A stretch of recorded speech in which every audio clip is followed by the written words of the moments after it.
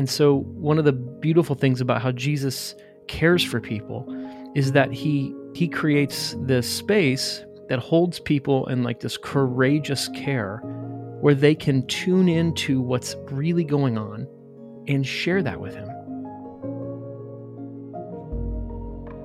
That was Matt Tebbe, and this is the Things Above podcast.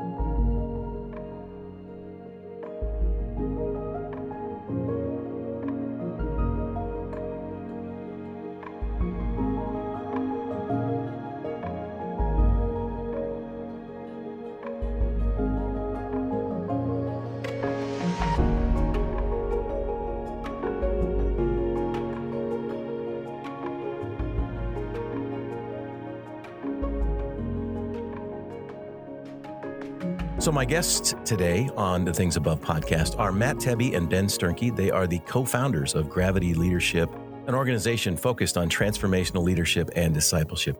They provide coaching, consulting, and workshops for pastors and ministry leaders. They're also co-pastors of a church in Indianapolis called The Table and co-hosts of the Gravity Leadership podcast. Matt and Ben, welcome to the Things Above podcast. Thanks, Jim. Yeah, Jim, great to be with you. Oh, man. Guys, your book is fantastic, and I can't wait to talk about it. I saw it in Christianity Today, and just the ad, and I went, just the title alone just grabbed me. I thought, oh, man, okay, this is great, because this podcast is really about setting our minds on things above or having the mind of Christ. And I say often on the podcast that our goal is to have the mind of Jesus, to see God, ourselves, the world from his perspective, his mindset. Yeah. And so I got your book, and then it was InterVarsity Press, which is great because that's my publisher and they're very involved in the Apprentice Institute and the work we do. So that was great. It's a Formatio book and everything was just fantastic. And then I thought, okay, is the book going to be good though? Yeah.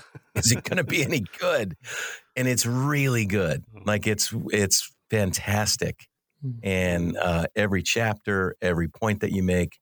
So if I keep talking, it'll be the praise will be so effusive, listeners will stop and they'll think he's just lost his mind. So thank you. So here's the first question I ask every author who's on the podcast. Why did you write this book? Ben, why'd you write it? Then I'll chime in. Matt told me I had to, so I don't know. There you go. All joking aside, I think we wrote it out of a couple things, out of our experience. As you read in our bio, we're pastors. We've been pastors for a long time. And right now we pastor together along with another co-pastor. It kind of came out of our experience of discipling people, of trying to help people into the life that God shares with us.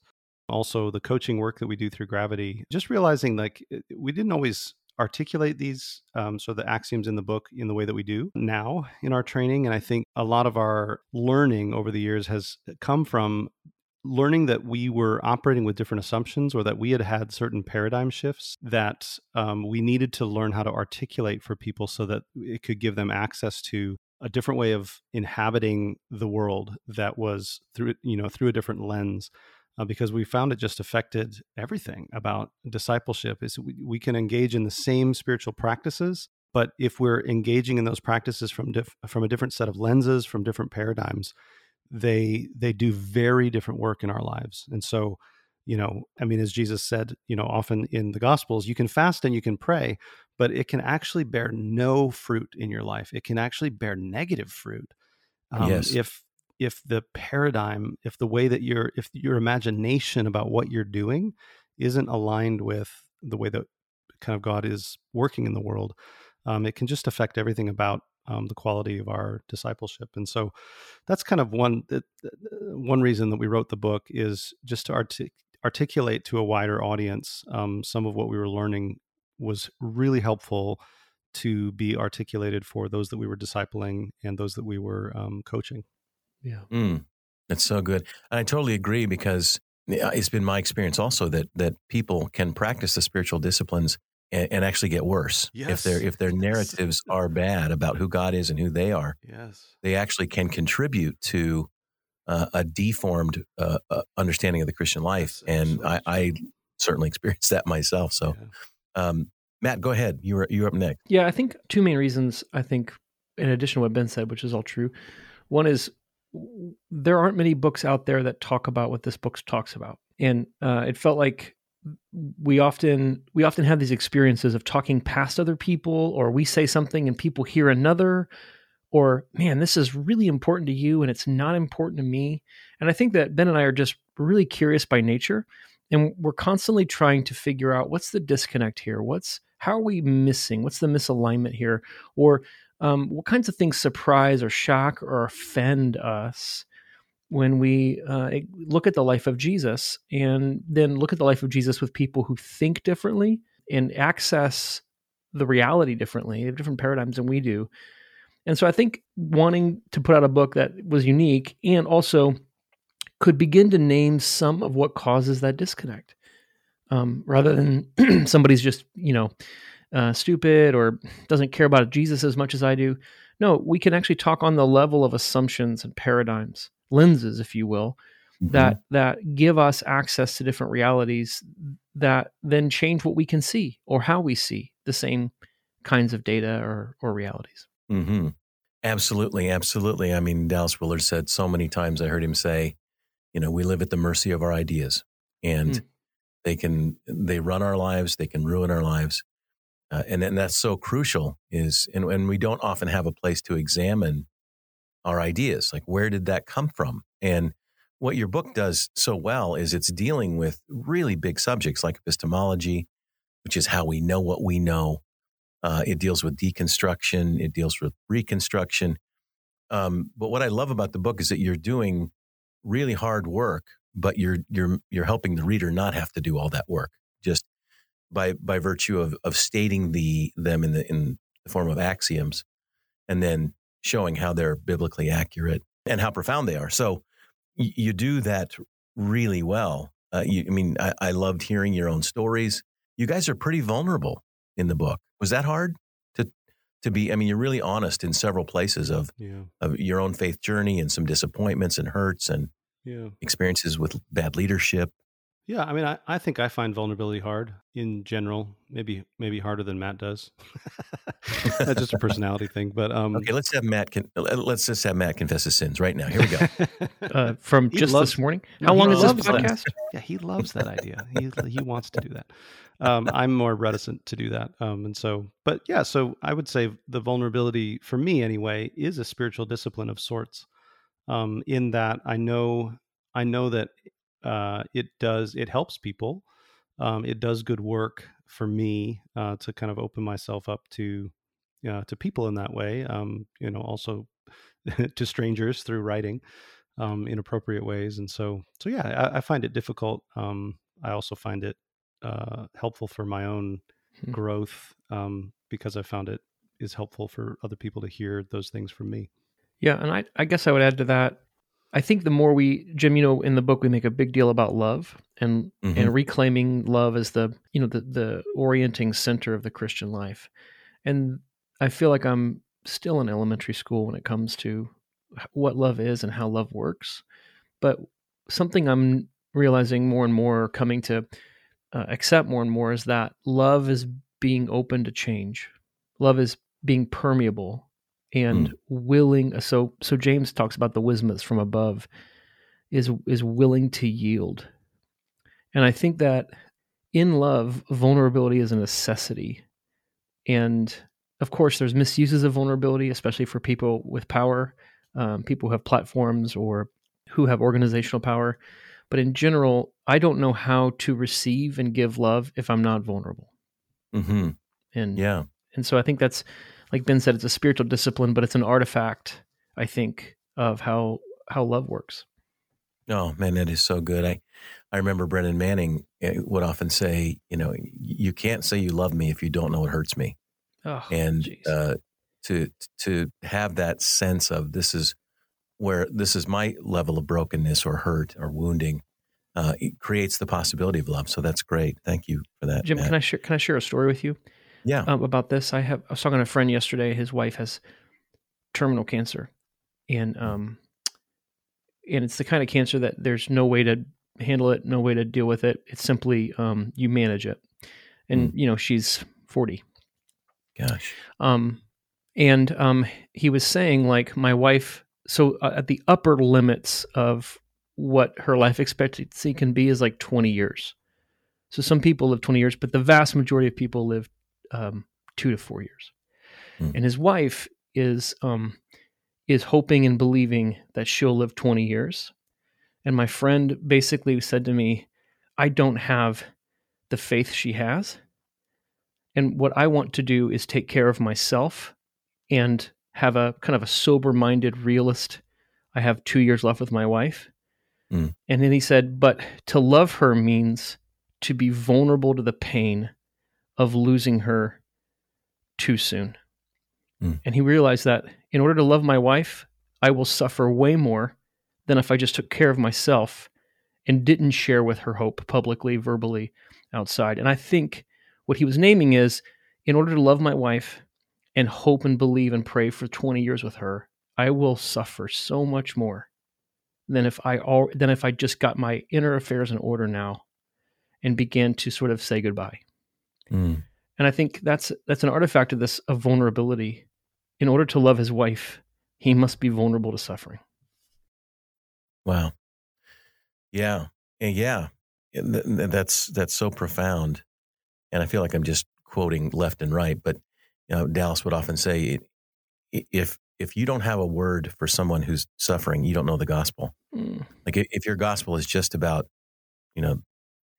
heaven in the by and by or something, that it doesn't impact this world that we live in, it isn't the gospel, because the gospel is God is with us and God is here and God is love. And I'm just quoting your axioms now, right? God is everywhere. He's in the mess. He's love. Yeah. I just gave away the book, guys. We're done with the podcast. It's over. It's over. Quick. But yeah. So I don't know that I've said the name of the book on the podcast yet, but it's called Having the Mind of Christ, 8 Axioms to Cultivate a Robust Faith. Ben Sternke and Matt Tebbe are my guests today. So, well, let's talk about axioms. Yeah. Great word. So, and the subtitle is 8 Axioms to Cultivate a Robust Faith. I talk about narratives. I talk about ideas. I think we're in the same ballpark. Yeah. But you chose axioms, which is a great word. Why did you guys choose that one? Yeah. Well, something that's axiomatic means something that's just self-evidently true. And an early iteration of this book, I asked a friend to edit it, and he actually pushed back on the word axiom. He said, these things aren't self-evidently true for most of us. And he's right.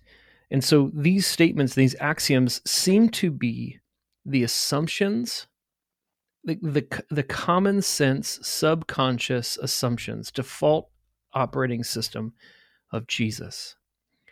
These are the things that he didn't have to raise his hand and close his eyes and pray a prayer to believe. These things were in his bones. He operated from this reality. And so they were axiomatic for Jesus. And then the invitation in this book then is like a pair of glasses. What if you took this assumption Jesus made and you accessed your reality through that assumption? What would it change? What does that give you access to? What's no longer important? What's more important? What can you see that you couldn't? Those kinds of things. So they're self-evidently true for Jesus, and then having the mind of Christ is to explore and experiment with them as assumptions in our own lives. Absolutely. Yeah, that's the subtitle of The Good and Beautiful God is coming to know the God that Jesus knows, the good that Jesus reveals, because that's the only way we can know. And of course, Axiom 3 has got it just like Jesus. I'm going to go ahead and read all 8 axioms because they in themselves, I think, are the gospel. So here we go. Axiom 1, God is love, so it's all about love. Axiom 2, God is always present and at work. Axiom 3, God is just like Jesus, which, by the way, is, I think I've done 2 podcast episodes on that axiom. Axiom 4, God meets us in our messy reality. Axiom 5, God cares about all of it more than we do. Axiom 6, God does the same work through us and in us. Axiom 7, God's love always reckons with power. And Axiom 8, God transforms us through embodied participation. They're just fantastic. Coming to word, as a writer, boy, words are hard to get in simple statements that are, there's depth and truth, but yet you you've managed to say them in such a way that is very accessible. So I commend you on that, because that's really hard. You know, when you hear somebody and they're really hard to understand, we think, oh, they're really smart. And I always go, no, they're not. They haven't done enough work yet. If you can't understand, they haven't done the work yet. Yeah. So you guys have done a lot of work to get it down to something that is simple. But I think it was you, Matt, that said, let's start with Axiom 1. And we don't have time to go through every axiom, and then no one will read the book. So, but Axiom 1, God is love. So it's all about love. Let's talk about that a bit. You start with that one. Yeah, there's a lot to say, which is, obviously we wrote a whole chapter about it. But I think one of the things that we're writing about, and one of the things that's important about this chapter, and starting with this as a axiomatic statement, is that while the New Testament is filled with language about love and talking about how love fulfills the law, and that love is, God is love, and it's all kind of boils down to love. Despite that fact, I think a lot of us live our lives as Christians and as leaders in such a way that we assume that we need something more than love, that love doesn't actually suffice. Love doesn't quite get the job done. Love is nice, but you also need truth, for example, right? So there's a well-known statement that says you got to balance love and truth. But I think, according to the New Testament, love is full of truth. So love doesn't need something outside of love to tell the truth. Love is sufficient. And so this chapter is really about, and this axiom is really about a couple things. One is recapturing the New Testament vision of love. What do we mean when we say love? Because the word has just been watered down and sentimentalized and sexualized, and like it's been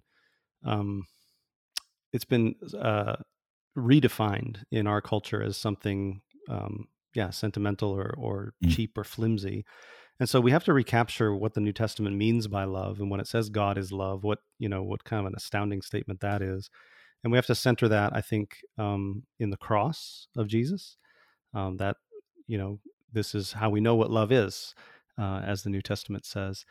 And then letting that vision of God's love permeate our lives, so that we realize that every aspect of our discipleship, every aspect of our life, every aspect of mission, every aspect of leadership is an outworking of love. It must be an outworking of love, or it's not Christian enough to really be kind of drenched in the gospel. And so we that's what this chapter is about. I think it's orienting us to that as an axiom, and then letting, then that's where the work starts, is to say, well, what does that mean then for my relationship with my kids? What does that mean for the next person I need to hire? What does that mean for my, relationship with my boss, who's, a bit hard to get along with, et cetera. And we learn how to work that out as we go. But it really is all about love. We don't look outside of love for resources on how to live our lives. We need to plumb the depths of love in order to discover how that needs to be worked out in our lives. Absolutely. I think, Jim, that what struck me about this is that two things. One, 1 Corinthians 13 is this great hymn to love, and we only usually hear it during weddings. And love is, good for a VBS theme. Maybe chicken soup for the soul. We just have a thoroughly flimsy conception of what love is, and Jesus was pretty sure that it was the most important thing about his disciples. In fact, he said, "This will be your calling card." And I don't think if you asked, let's just say other Christians, what we're known by, Christians wouldn't say love, let alone non-Christians. And so there's kind of this rehabilitation reclamation project here that we're hoping our whole ministry at Gravity Leadership is about, which is taking love seriously as the most powerful force in the universe. Yeah. The audacious claims the New Testament and the Old Testament make about love, what if we dared to believe they're true? Yeah.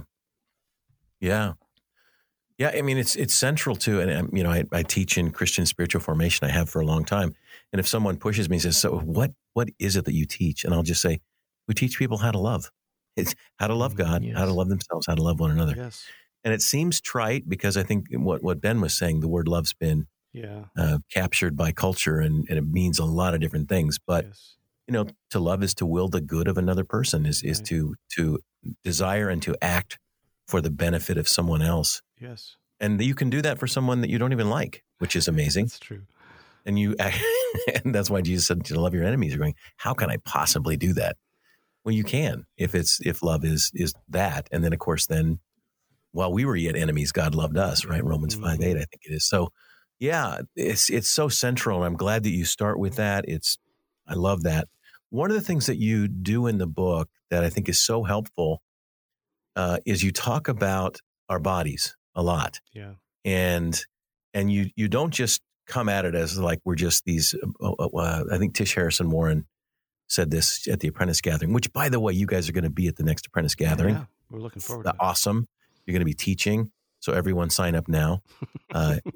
People have been signing up like crazy, by the way. Oh, good. So we're very excited about that. But Tish, in her talk, she said, we're not just brains on a stick. We have bodies. And I love how you talk about our nervous systems, and say a little bit about what you discovered about how we come to know what we know and our bodies. Yeah. And much like love, Jim, I just want to, if I can speak for Ben and myself, that the body is, I feel like I'm just getting to know how the body knows. And the intelligence and the area of experience that the body is. And so being an embodied creature and having a lot of what I choose to do, Jim, isn't decided by some sort of discursive, rational, prefrontal cortex deliberation, but it's instinctual, impulsive, unconscious.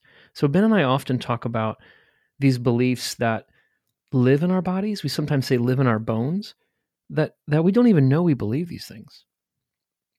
It's not something that we've chosen necessarily, but it's something we're fiercely, fiercely committed to.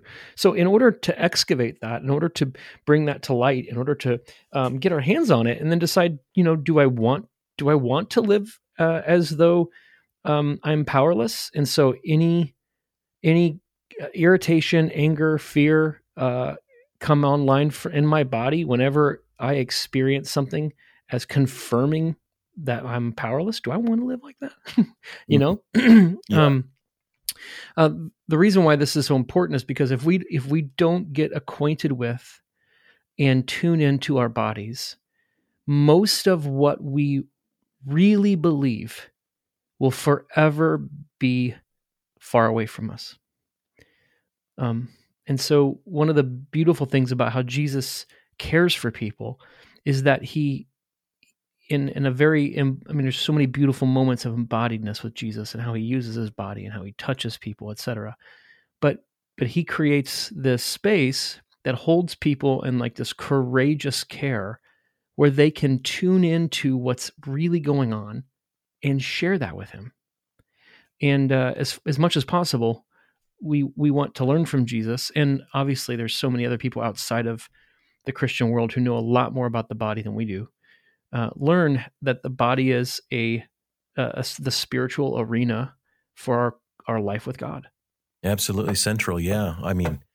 And these experiences, these beliefs, everything does implant in our bodies. I love Bessel van der Kolk's work. That's a hard name.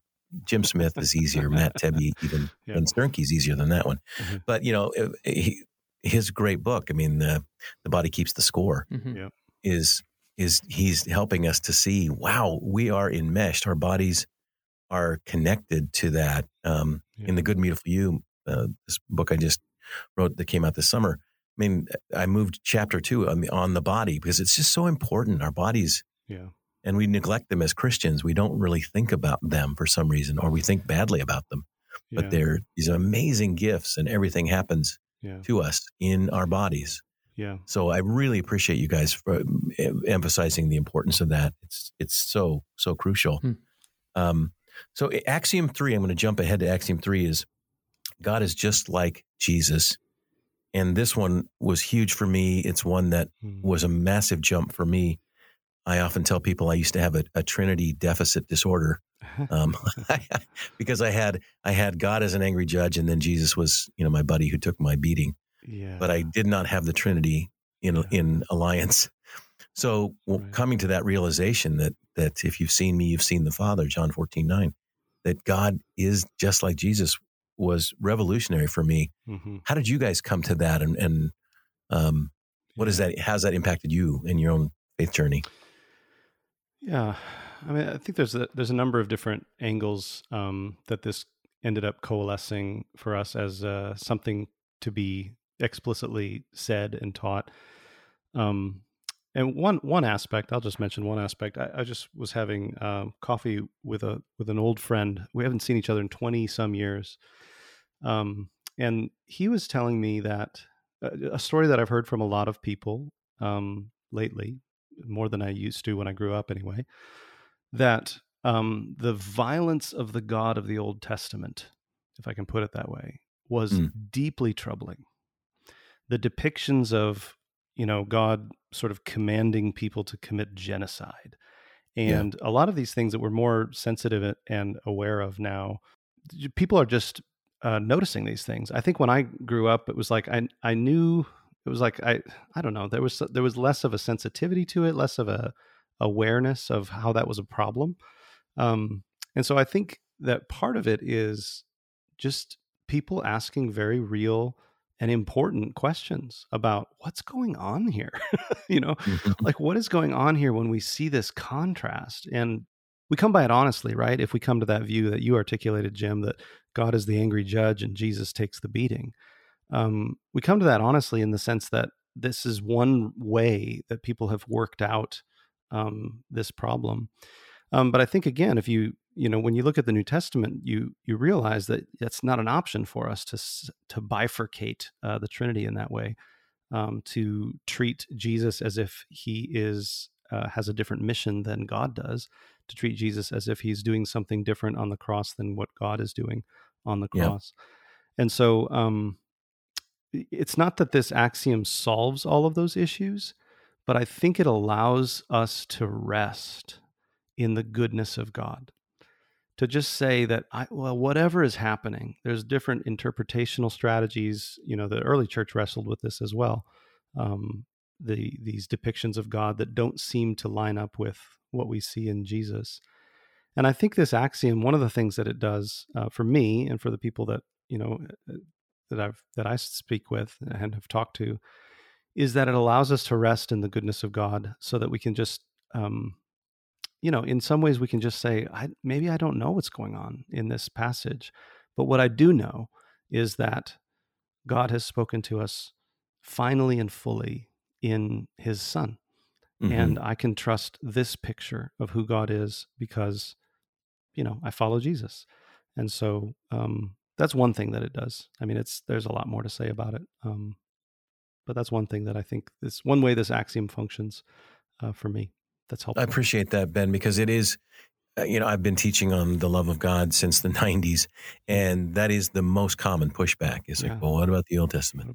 What about the mighty smiter? Because he's mighty and he's smiting a lot. How do I make sense of that? Yeah. And it's an important question. It's not, I think it's the right question. I think people are right to ask it. It's like, it's a good, I was able to affirm my friend who, my friend that I haven't seen in a long time, he would no longer consider himself a Christian, and partly because of Christian leaders responding poorly to his questions about those things. Yeah. So what did you say, Ben? Come on. Well, it was, he wasn't asking me for what I thought about that. So he was just sharing with me. So I didn't say anything to him about it. I just affirmed his journey, and I affirmed his challenging and his question asking. I just said that's, I have the same questions, and I think you did well to be honest about those things instead of just kind of swallow it and try to deal with it and try to be a good Christian. So anyway, that's what I told him. Yeah, you're a good pastor, Ben. Thanks, Matt. Well, it's very honoring and generous, and I think we need to do that with people and not just dismiss their their absolutely. questions and the things that are very troubling to just say, no, that is real. That is, totally. yeah, absolutely. Jim, is it possible? Can I add one more thing to the God is just like Jesus? Yeah. I want to be really clear that throughout Christian history, mostly Western Christian history, we have a very unfortunate legacy of anti-Semitism. And I think this axiom can be used in a way that does two things. One, it takes Jesus out of his Jewish context. Jewishist. I don't know. It makes Jesus, like, his Jewishness is like an inconsequential data point. And two, we can then compare God revealed in Jesus over and against other pictures of God. And I guess what I want to say is that Jewish friends that I know who handle the Hebrew Scriptures, the Hebrew Scriptures are the Hebrew way of getting at truth is about wrestling and dialoguing and conflict. And so you have these pictures of God that are wrestling with each other, which a Jewish way of doing theology doesn't want to flatten that out and put some concepts of God in a wrong bin and some concepts of God in the right bin, which is kind of what the Greek mindset wants to do, I think. And I'm speaking in generalities here. But rather, they see that the tension or the conflict as generative. There's something in the wrestling that births a truth that you wouldn't have if you flattened everything down. Yeah. And you see this, I think, even in Jesus's ministry, the way Jesus reveals God highlights some of those disagreements and tensions. So I guess I just want to caution all of us who identify as Christians, who are Gentile Christians, to become aware and resist any notion of supersessionism or an anti-Semitism. Yeah, that's a helpful. Yeah, that is really good. Yeah, because we often think that Jesus was, a British guy. He was an Anglo-Saxon. That's what all the paintings show us. King James. Yeah. So, reminding us of that is really crucial. Thank you for that. Well, I really love the chapter on God meets us in our messy reality, particularly because as the last several years working on this book, The Good, Beautiful You, I was wrestling with this idea of like, okay, God loves us and we are amazing and beautiful, but we're broken and we're kind of depraved. Right. We're really depraved at times. And there's this side, but I love this quote on page 81. God doesn't love me because I'm good.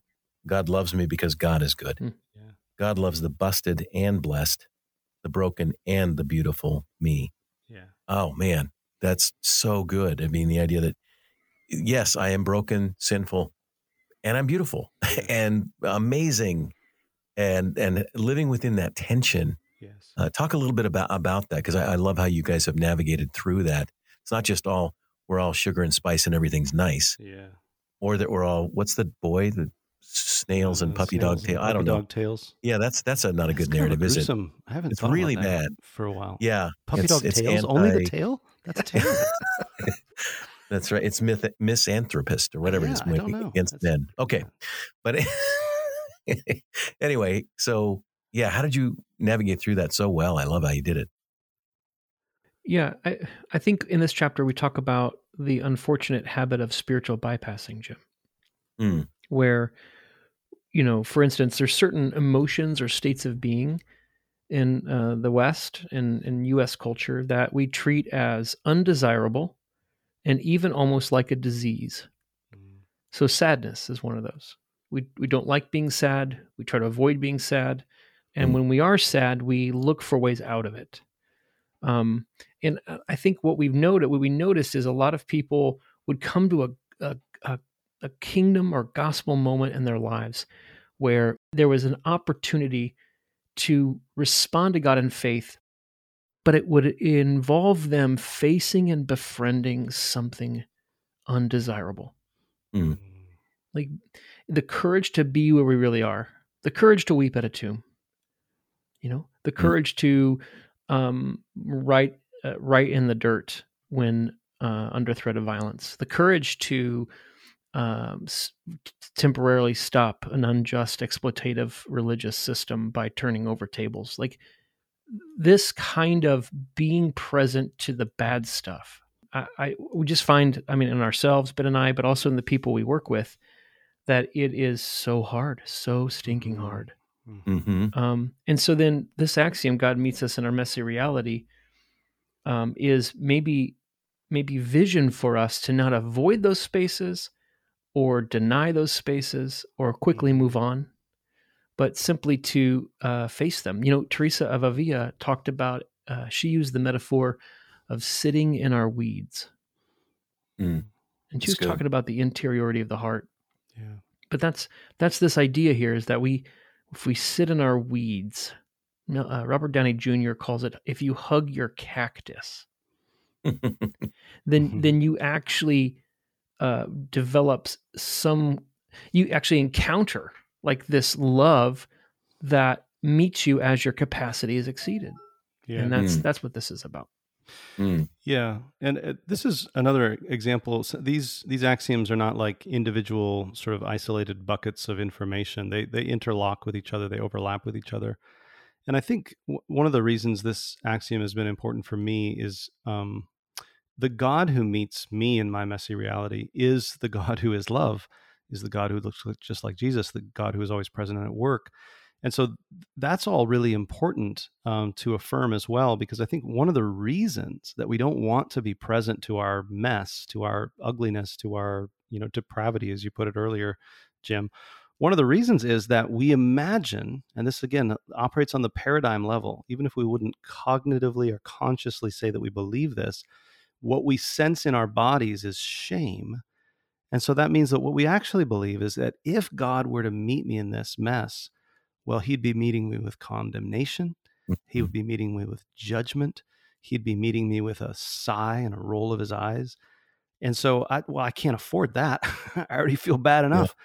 And so I don't want to meet God in the midst of this mess, because I imagine what that might be like is to just heap more shame on myself. Mm. And so this is an important axiom, I think, because this is the proof in the pudding of what we really believe about God. If we're willing to take a risk that God might be love, and that love might be enough to transform me, I might not need to condemn myself or to be hard on myself. Mm-hmm. Love might be enough to transform me. Well, then I can take the risk of meeting God in the midst of this messy reality, rather than the assumption that I think I tend to make, and a lot of people we work with make, is that I'm going to fix myself up and then God can work in my life. Yeah. That's a dominant narrative. Yeah. Absolutely. Yeah, for sure. I do want to point out that this was the first time Robert Downey Jr. has been. There we go. Yeah, quoted on this podcast. So yeah. I didn't see it coming. Yeah, and spiritual teacher. It was. Hey, wisdom comes from so many places. Yeah, it does. Yeah. I don't know if you guys know the work of the ministry called The Cure. I don't know if you know. I've heard of that. I do. They've had a profound impact on me, Jim. Me too. Yeah, and Bruce and Robbie Engel, they were on this podcast, and I love their work. But there's an image that they use that I think of, and I thought about that with this chapter, where there's this sort of mountain that represents this big pile of garbage that represents our sin, and like God's on one side and we're on the other side, and that's the thing that stands between us. But then they talk about, no, don't look at it as the thing, but instead shift the image to Jesus as standing right by us with his arm around us, looking at that pile and going, well, okay. Yeah. like there is the God is with us, and saying I'm not, as I think, as you said, bypassing this reality. This is here, but it's not that thing that separates us. I'm with you in this, and we're going to work on this together. That image really helped me. But your chapter's fantastic on that, because you're right. We tend to just brush that aside and not acknowledge this is the messy part. And again, we have to have a gospel that reaches into the messy. So one of the things that you guys do that I also thought was great, I've worked forever in spiritual disciplines, with Richard Foster, and I talk about soul training exercises, spiritual exercises, Ignatius language, but you guys use experiments of trust. So in each chapter, you offer people an opportunity to engage in a experiment of trust. How did you come to that language? I think we borrow that phrase from our friend Mark Scandrett, who okay. Yes, love we Mark. went to an Enneagram retreat with him several years ago, and he either said experiments of trust or experiments of transformation. It may have been that latter phrase. Yeah. And so that's the first time I thought about an experiment. Yeah. Like, let's do this and see what happens. Maybe this could happen. Or maybe, what it does for me, Jim, is I know it may not do this for everyone, but for me, it lets me open my hands a bit with these things. So that these don't become the new mechanisms whereby I control reality and control God. Yeah. But they become offerings. I'm just offering my body as a living sacrifice, Yeah. Yeah. Yeah. I think that's, I don't remember, I now that you say it, Matt, I remember Mark talking about that. And I think he has a really keen insight into the practicalities of spiritual transformation. And so I'm remembering that now. But I think similar to what Matt said, the talking about it as an experiment of trust, there's no pressure. Because I think oftentimes people read these axioms or they hear about them, or that's like some sort of new thought about who God is. And the immediate knee-jerk reaction is that I have to cram this new thought into my head harder so that I believe it. And there's this pressure we build on ourselves to believe this good thing that I know about God, but somehow can't seem to live out.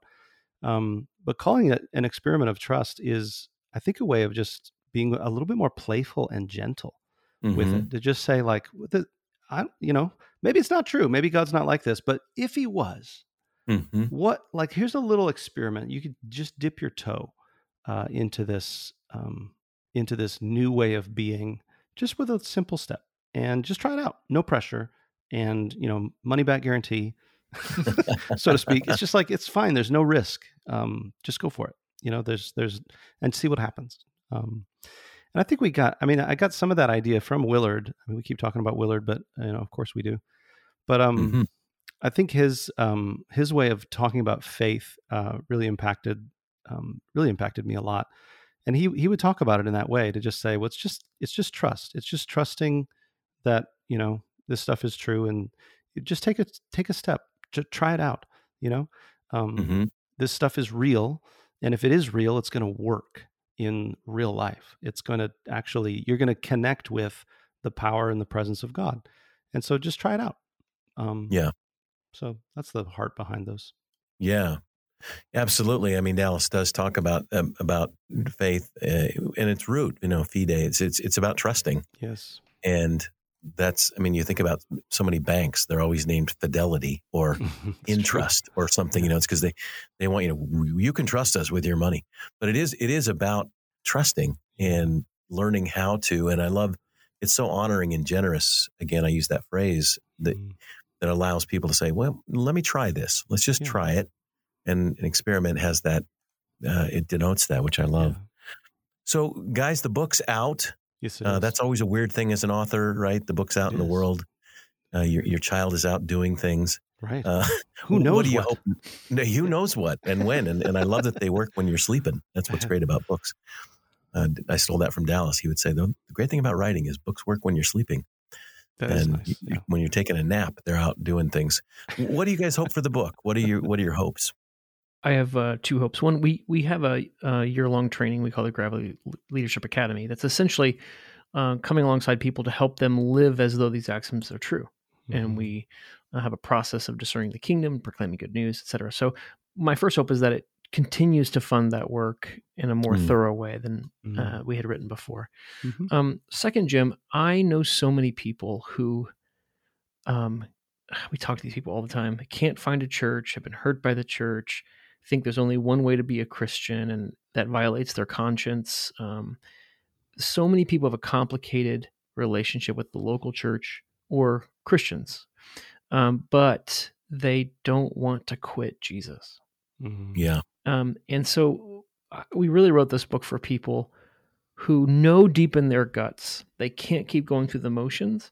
Yeah. And they can't quit the hope that Jesus really is as good as they've been told. And so this book Yeah. is, I hope that this book gives them hope, like that it reintroduces them to something that's better. The thing that they hoped would be true, they can come to know is true. So those are my two hopes. Yeah. I would agree with those. I hope I do hope that it's helpful for people, and that it continues to create interest in our process of training and coaching. So yeah. How do people connect with you guys? Yeah, you can go to gravityleadership.com. It's kind of where we have all of our training and coaching and that kind of thing. As far as that aspect of what we do, you can email us, Ben at gravityleadership.com and Matt at gravityleadership.com. We're on, social media stuff as well. Just look up our names. Okay. So yeah. Wonderful.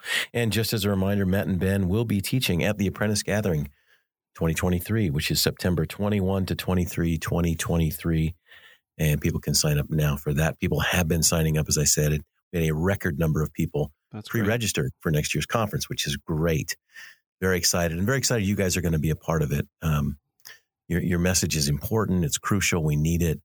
And, we all need to be working together. And yeah. Well, thanks, Jim. That's what I love what you do.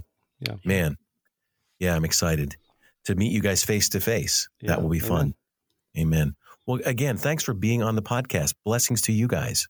And you as well, Thanks, Jim. Yeah, you as well. Peace.